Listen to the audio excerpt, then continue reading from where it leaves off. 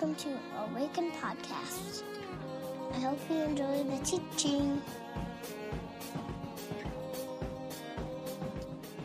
Thanks, gang. Hi, everybody. How you doing? Good. Welcome to summer. My name is Mike. If we haven't met, I'm the lead pastor here.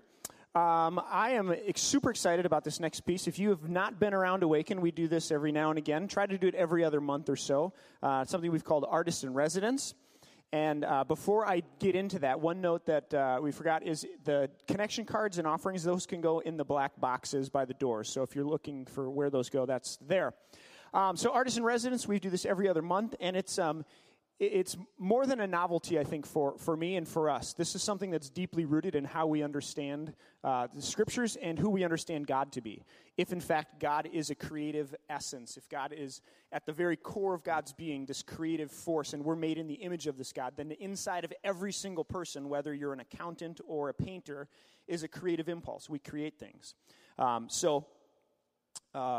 We want to value that and say that that's a part of how we understand God and who God is. So I'm going to invite Mike Vangstad and Joel Wilson and Peter Paul. If you guys want to make your way up here, if you're there, they are. They're all in the back. They're back row rowdies. So give them a round of applause as they make their way up.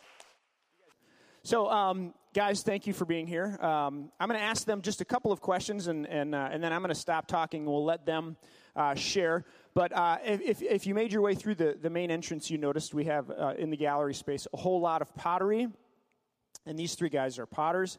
And I'll say a little bit more about their stuff afterwards. But if you guys would share what got you into pottery, tell us a little bit about your journey, who you are, and what got you into pottery. And then what makes your process unique or your pots unique? Obviously, you all work with clay, but your product at the end is very different. So tell us a little bit about why it's different or what's unique about it. So, Mike, go for it. Well, my name's Mike Vangstad, and currently I'm a full-time substitute teacher during the school year. And in the summers, I spend as much time as possible in the pottery studio. So that's a little bit about me. And then I got into pottery my sophomore year of college at Bethel because I had to take an art credit, and I heard the professor was pretty cool. So I took Ceramics 1, basically off Pete's recommendation, and I just fell in love with the process of making pots and throwing on the wheel, and since then I've just been doing it as much as possible. So that's kind of why I do it, and what makes my pottery unique. Yeah. It's a tough question. I don't know. What I throw is pretty much just me trying to make things that I really enjoy and I really like. And so my favorite aspect of throwing pots is the wheel and kind of the spinning motion of it. So as much as possible, I try to put that motion in my finished products. And I use a lot of different clay bodies. So I don't. What do you mean by that? Clay bodies? What does that mean? Clay bodies, when you throw a pot, you have your clay, and there's lots of different kinds of clay. So this one by my foot right here is a high iron stoneware, so it's kind of gritty and the iron flecks will show through. There's also porcelains and bee clays. It gets pretty technical, but I could go on for a long time. Sure. We'll cut it short. Yeah. We've all gotten that look before, kind of that glazed over. Yeah. No pun intended. Yes. Oh. Yeah. Man, that was good. Okay, back to you, Mike. There's actually no glaze on the outside No glaze. of most of my pots. Cool. And I do that just to kind of show what the clay actually looks like once it's fired. So that might be something that makes my pots unique. I'm not sure. Cool. Thanks, Mike. That's pretty much it. Yeah. Hey, I'm Joel Wilson. What? No, I'm fine. Thank you, though. I started making pots my freshman year of college. I was recommended to take a ceramics class from my sister who went to the same college that I did. And she told me, if you go to Bethel, you have to take ceramics. Yeah, who is this notorious teacher? Oh, his name's Kirk Freeman. Kirk Freeman. He's a real gem of a man. Okay. Oh, boy. I kind of immediately fell in love. Of course, it's a pretty typical story. You take an intro ceramics class when you're in college, and you fall in love, and then that's what you want to do, and you change your major, and you do that forever. But So I've been making pots for like 5 years or so. What makes my pots unique?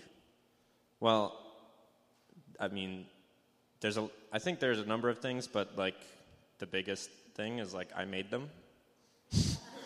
There you have it. I work in my job, I work in a situation where there's a number of different people trying to make the same thing, and it's really kind of drills it into me that even though we're all pretty much making the same pot, you can kind of tell everyone has a slightly different way of making it and a way of doing it, and I think for me, the process of kind of growing in pottery, it's kind of been a journey of like getting to know my pots as kind of another, like an extension of myself. As I kind of get to know myself more and more, I'm like learning more and more about the work that I make and why I make it and what I want to make, and I don't know. So I don't know if somewhat self-reflective. Yeah. It's like it's a thing that I do because I love it, and then there's like a portion of making, and then there's a period of like thinking and critiquing and like critical analysis that goes into it to figure out like, okay, I did this. Why did I do that? What about that is interesting to me? I don't know. You said something about soda fire. Yeah. Say a little bit about that. Okay. All right. This is one of those things where I feel like any of us could talk for hours about it. Basically, it's a firing method where later on in the firing, I spray in a mixture of baking soda and water into the kiln, as the kiln is like billion degrees, 1,800 degrees inside, and the sodium in baking soda vaporizes, and kind of when it comes in contact with clay, it creates a glaze on the surface of clay. So, like Mike, none of my pots are glazed on the exteriors of them when I load them into the kiln. And then I kind of look at the kiln and the soda firing process as kind of a creative partner in making the work. Like I kind of make it and then kind of hand it over to the kiln to decorate in some ways. Yeah. Cool. I don't know. Thanks, Joel. Appreciate it. Peter, how about you? My name's Peter Paul, and I started in clay my freshman year of high school. So this is before the notorious freshman year college class. Right. Right, okay. Right. I recommended it to Mike. I was there already... I had a really great high school teacher as well as my great professor in college. I took a clay class my freshman year and fell in love with clay. I really love making things. I have my whole life, and then finding clay was just an outlet for that. Cool. And the teacher did a great job of instilling and teaching me and just kind of awakening me to the love of clay and showing me all of the tradition that's gone behind it and the history that there is in it. And so I've said that my high school teacher taught me what a good pot was and to love the tradition. And then when I got to college, Kirk taught me how to make a good pot. Cool. Because admittedly in high school, I was pretty bad pot. And I loved to keep everything that I made. And then as soon as it came out of the kiln, I would go, why did I make this? Yeah. This is a piece of garbage. Yeah. But it's been a really interesting... I guess I've been making pots for 10 years now. So what makes yours unique when you look at them they're in a gallery of others? Well, I was going to say that I made them, but Joel said that as well. And honestly, I think that's the biggest thing. I really love that I'm in a tradition and that making pots is one of the oldest things that people have done as a race of humans. It's pretty cool. And there's a tradition in just about every culture of making pots, and I've tried to find where I fit in that and really accept that a lot of what I do, or almost all of what I do, has been done before. really embrace that and try and live in that. So a lot of my pots reflect the tradition or reflect the past. Cool. And so what makes them unique, I guess, isn't much. And that's kind of the point, is to be humble in that and know that there are generations of people before you that have done this, and to be humble in that and know that, you know, what you have to say is important, but it's not anything brand new. I think somebody else might have said that once. Nothing new under the sun. If you didn't know, these guys made our communion ware. So when you come up and receive communion next week, these will be pots that they made. So I encourage you, when you leave today, please check out. Can they touch things that are back there? Yeah, I'm assuming these are utilitarian craft here. So touch them, hold them in your hand, and all of them are for sale, for purchase. We want to support artists in what they do. So please pay full price and more, if you would. I think cash this week, and they'll be able to take credit cards in the next couple weeks. So ask them questions, do anything, but let's thank these guys for being here, if you could. Thanks guys. I'll sit right there. Awesome.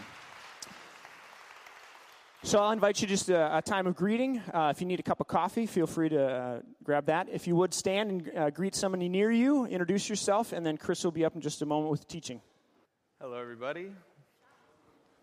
My name is Chris Kimston. I'm an intern here at Awaken, if we haven't met before. We're going to continue our series in the Beatitudes that we've been going through the last few weeks. And so if you are able, I'd invite you to stand as we read our very short verse for the day. It's Matthew chapter 5, verse 7.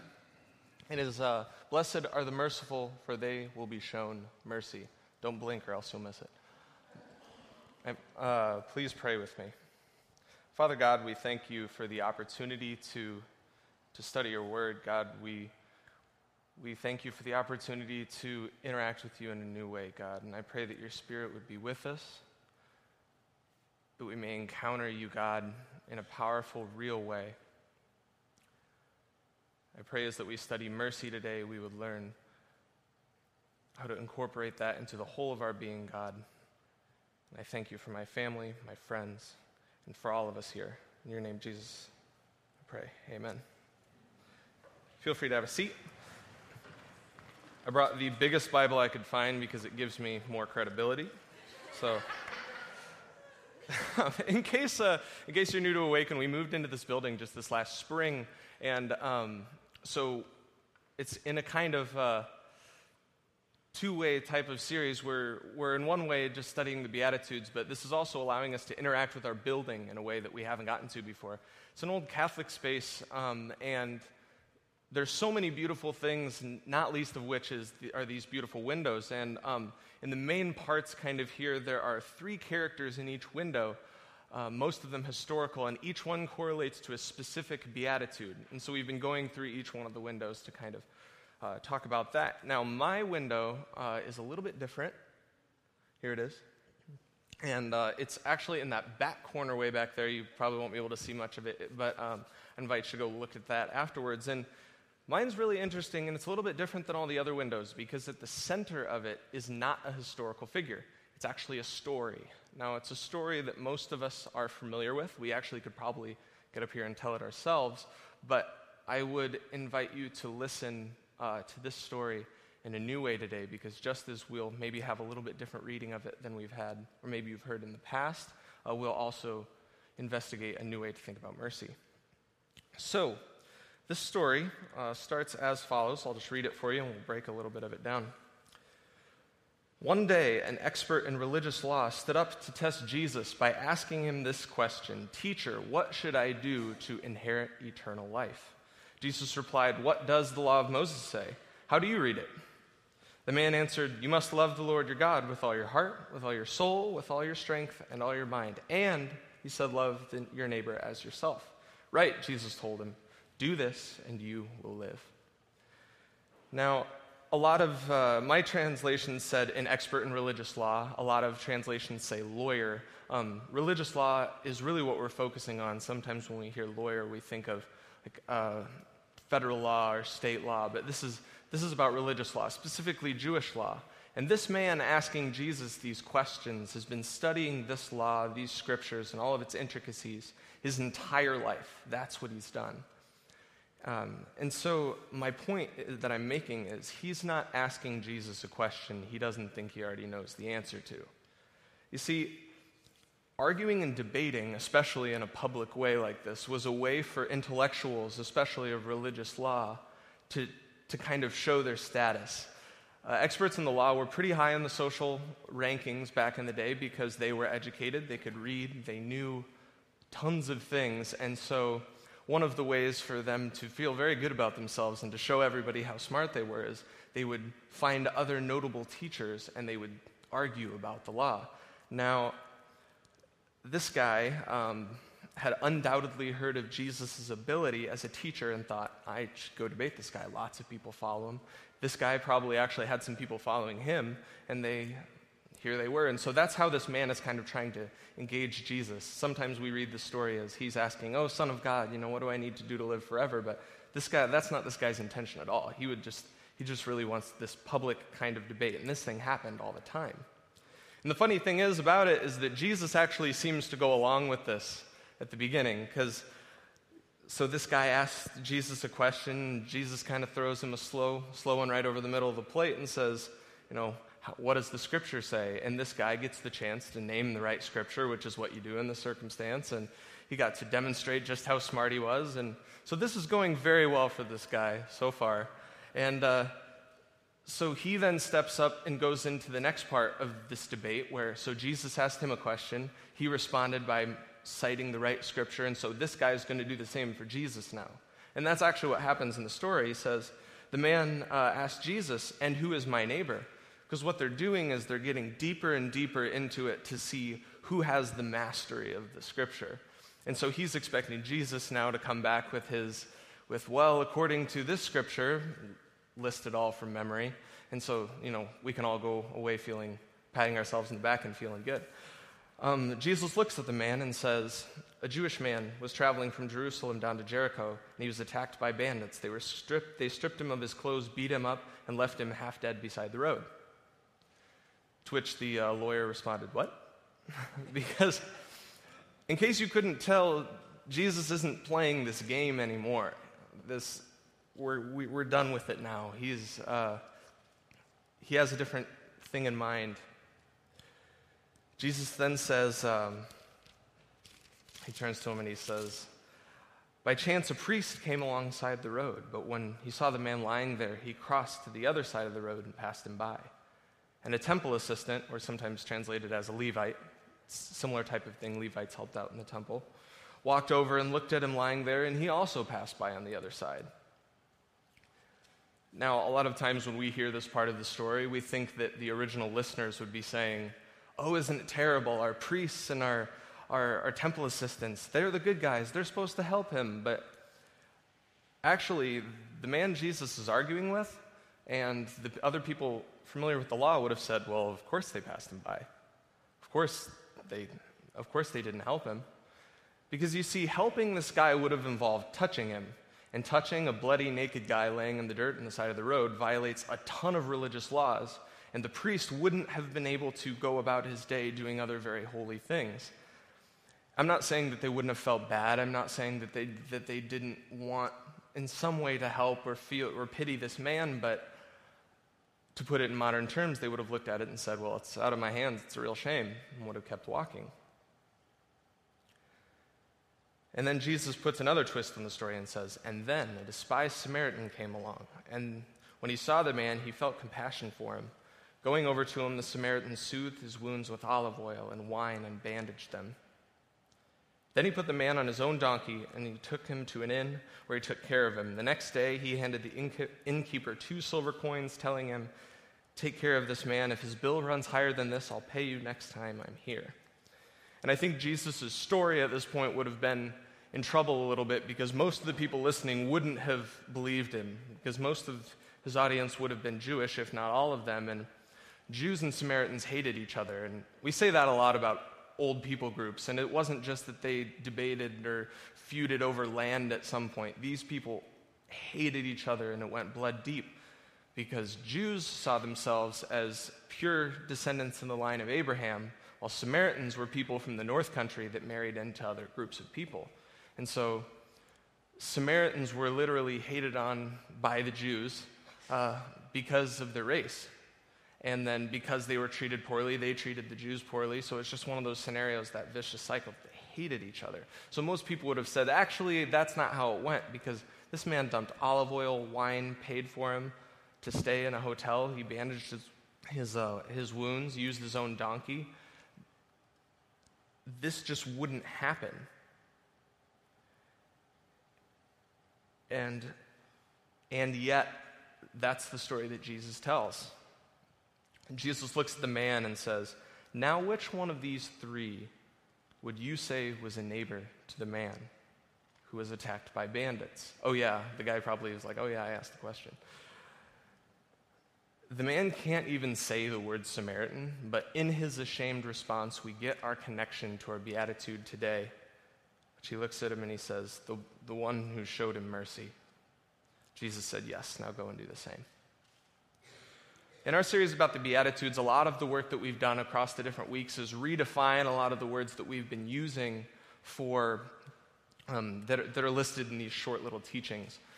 See, we've talked about, a couple weeks ago, Jenna talked about meekness, or we redefined hunger and thirst, and a lot of these things. And this is really important to do with mercy, because as I was preparing to talk about mercy, I realized I actually myself didn't have a very good definition of what mercy is. Not that we don't desire mercy or do merciful acts, but if I were to ask you to define it, you might be hard-pressed to kind of nail it down. And so Jenna talked a couple weeks ago with meekness about how it has to do with some sort of balance of power. Someone has authority over someone else. And I did what you're not supposed to do, and I Googled it.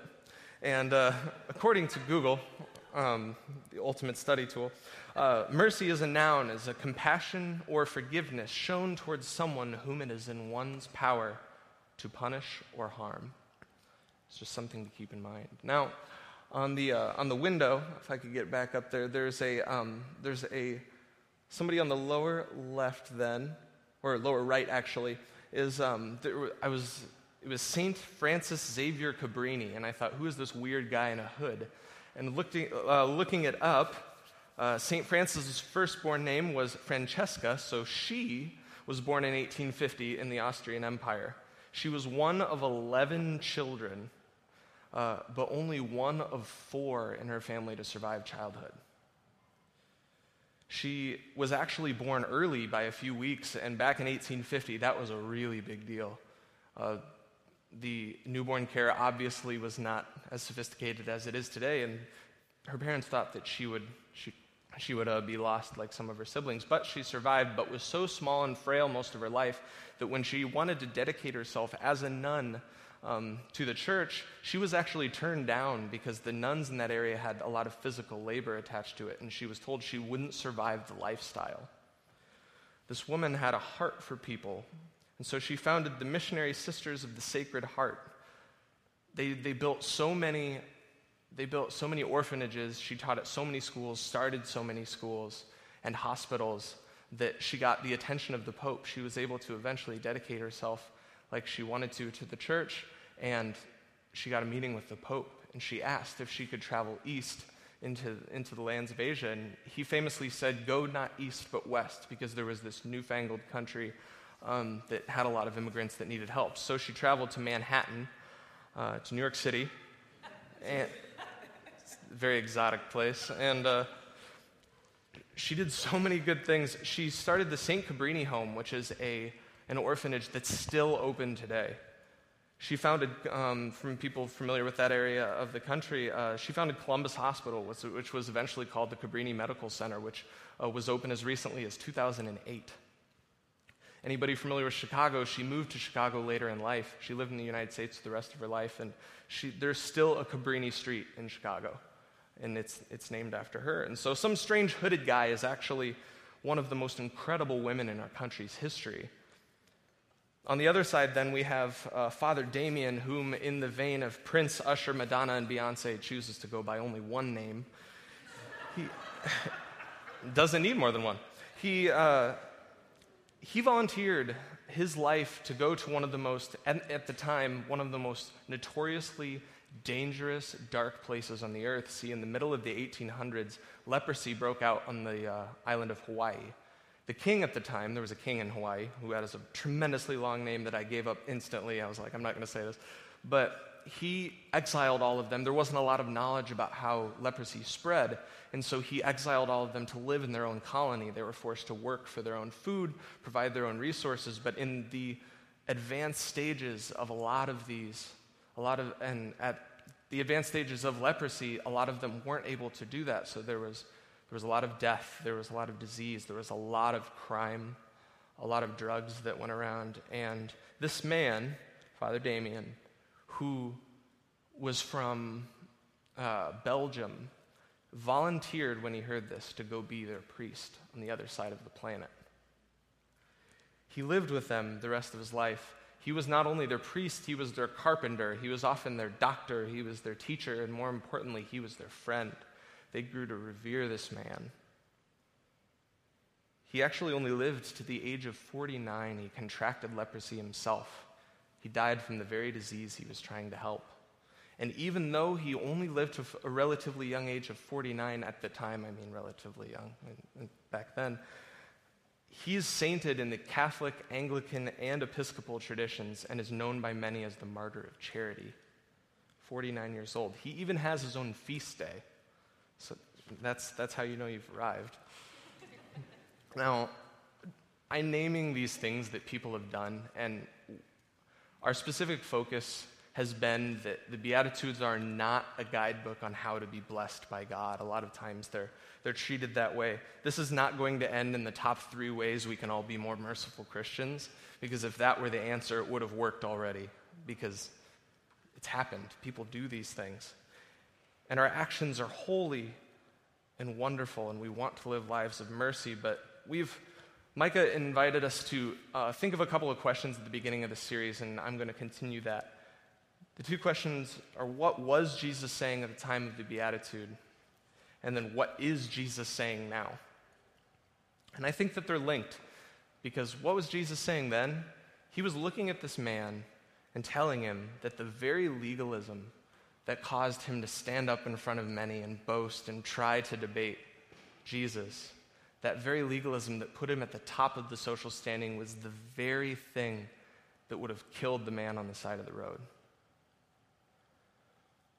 The lawyer could easily identify that the true neighbor, the true man of mercy, was the Samaritan, these people that he hated, while at the same time he had to acknowledge that he would have done the same thing as the first 2 guys. Now, I would invite you to think today that what Jesus is maybe saying to us now, to answer the second question, that living a life of mercy maybe isn't about what you're doing. It's not about the acts of mercy, but it's about who you are. We don't do acts of mercy so God will love us. It's not the formula. We might be led to such acts of mercy because we live from a place of God's mercy.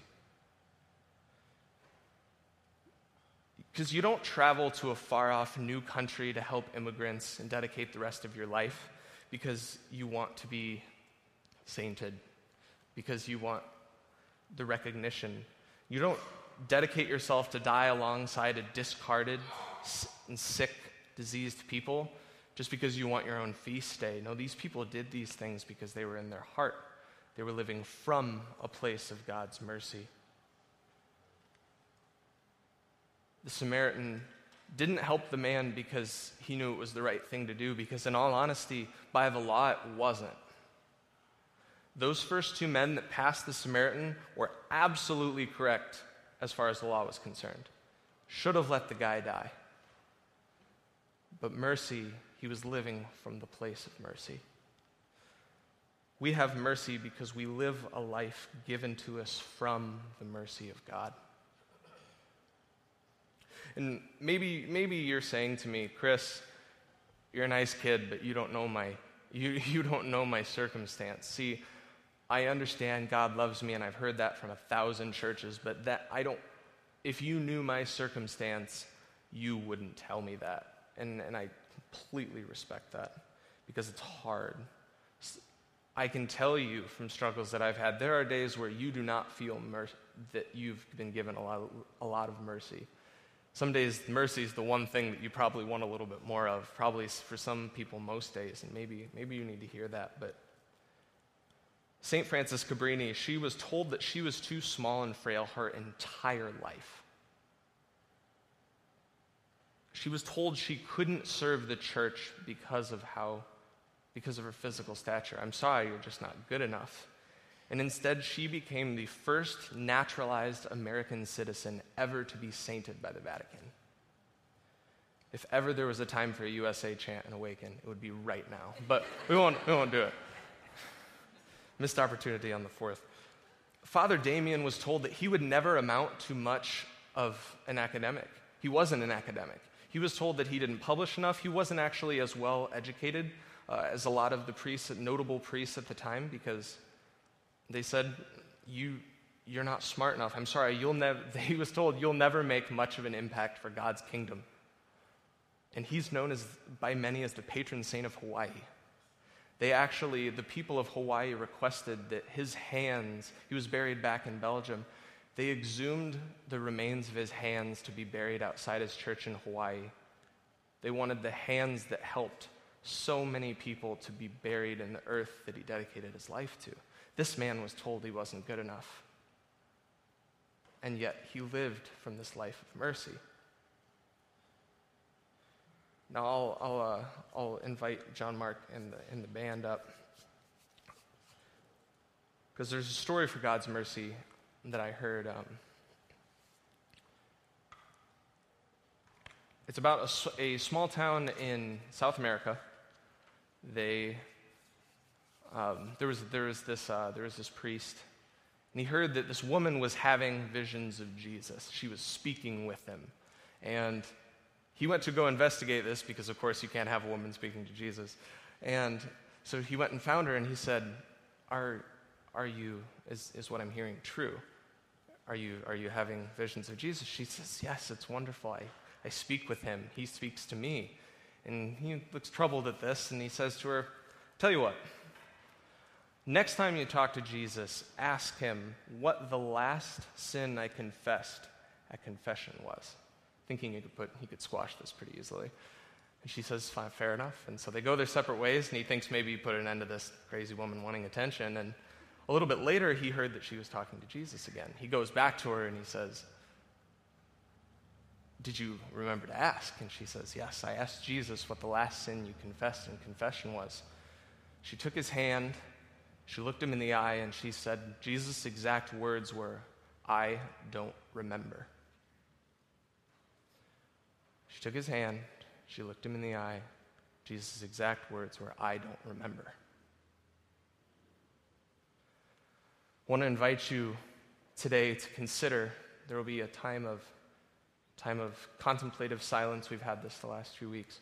What does it look like to live from a place of mercy for you? For many of us, I think it's mercy extended to ourselves. We worship a God who chooses not to remember.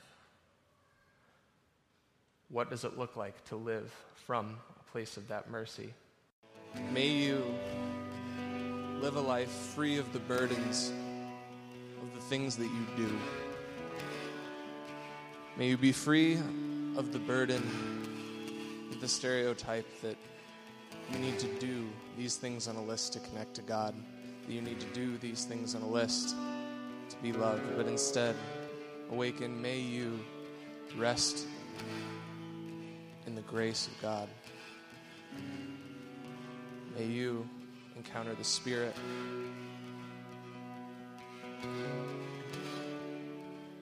May you encounter mercy. If you need prayer, prayer will be available just over there and on this side. My right, your left. And until then, friends, grace and peace.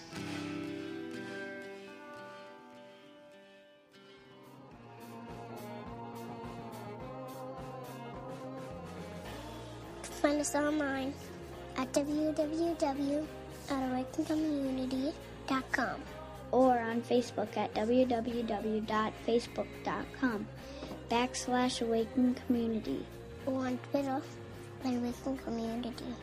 See you next time.